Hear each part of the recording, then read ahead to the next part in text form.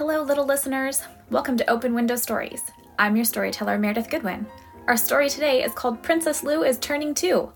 All art you see for this story was done by my friend Dr. Emma. Thank you so much to everyone who has liked, reviewed, and subscribed to the podcast already.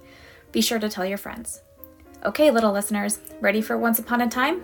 Here we go. This story is called Princess Lou is Turning 2 and is dedicated to the two Princess Lous that I know. One is no longer two. In a northern country, there lives a little Princess Lou. Her name is Luciana, but she goes by Princess Lou. In case you weren't aware, this story's about her too.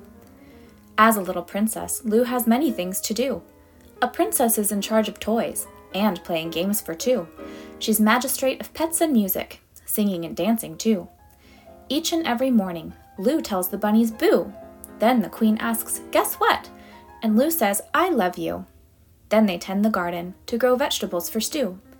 But today is very different. It's a very special day. If you're going to be a princess, there's no other way. There has to be a party for your second birthday.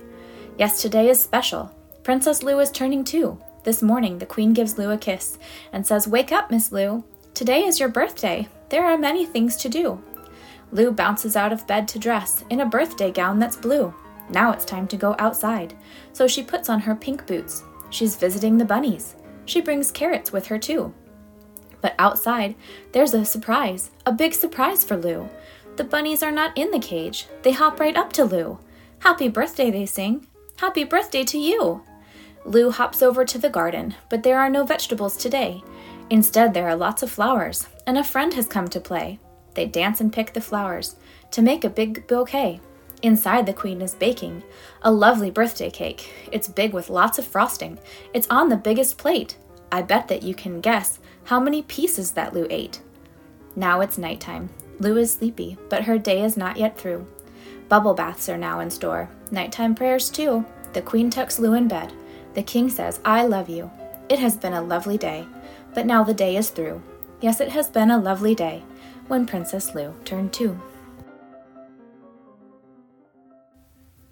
Thank you for listening to Open Window Stories.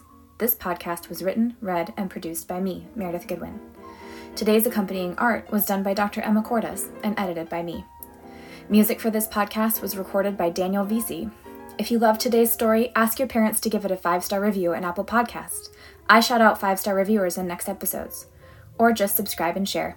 Parents and teachers, if you are interested in supporting our show further, we are on Patreon, where you can subscribe to listen ad-free and a week early, access teacher resources, join the sticker club, and more.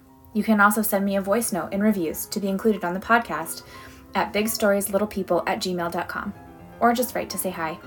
I love hearing from listeners. Until next time, little friends.